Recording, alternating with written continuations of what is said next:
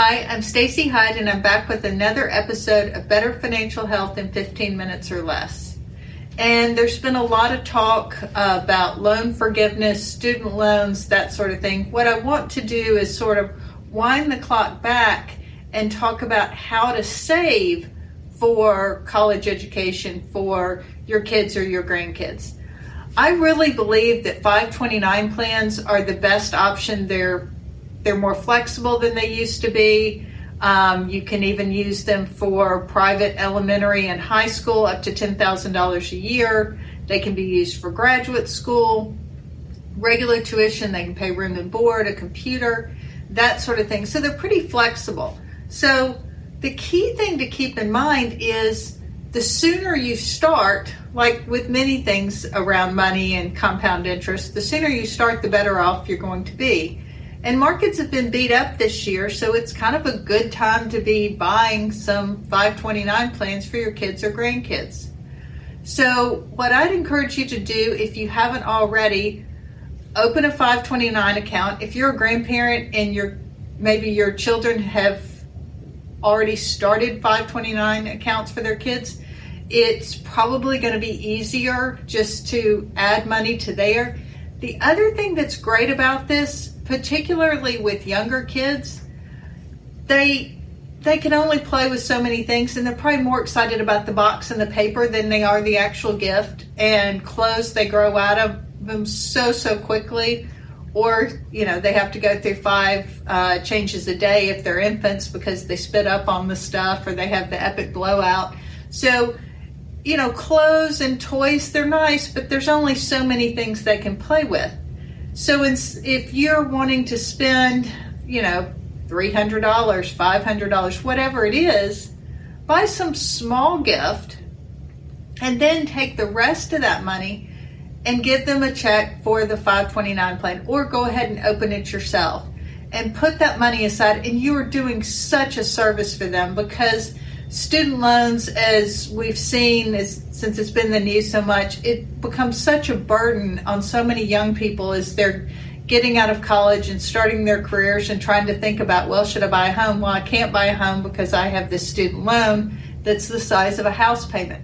So go ahead and help them now put that money aside so that when they get to that point and they're ready to go off to school, that they can then use those funds to pay for it. And some people say, well, they're really smart, they're likely to get a scholarship. Well, that's true, an academic scholarship, but they're still going to have to pay room and board. They're still going to have to pay books. They're still going to need a computer, internet access, that sort of thing. And that can be paid for from the 529 plan. And if they're spectacular and it gets completely paid for, well, they're probably going on to graduate school. The other thing people worry about is, what if there was too much money put in there? What to do with it at that point? If they do get a scholarship, you can pull out the money that they got in the scholarship and you just pay tax on the gain. There's no penalties involved there. If they have younger siblings that may not have been as good as students, or, let's be honest, as good at test takers on standardized test, then you can use some of that money for another grandchild that you have. It doesn't have to be in the same family unit. It can just be on the same generation, and you can change the beneficiaries of those accounts. So they can be wonderful tools, and they're going to shelter you from paying tax on those gains as they go. And as long as they're used for qualifying college expenses, or, like I said before, high school expenses, you're not going to pay tax on those earnings. So I think that's a great thing to do, especially with the market being beat up, and to really bless your family with not having to worry either at all or as much about paying on those student loans. It's a tremendous thing. Savingforcollege.org has a great website, helps you look at different college plans. Different states have them, and some states have the prepaid college accounts.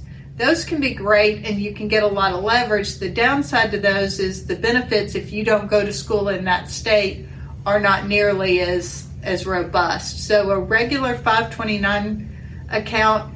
You can use the money at any college, at any state, and even international schools as long as it meets some accreditation requirements.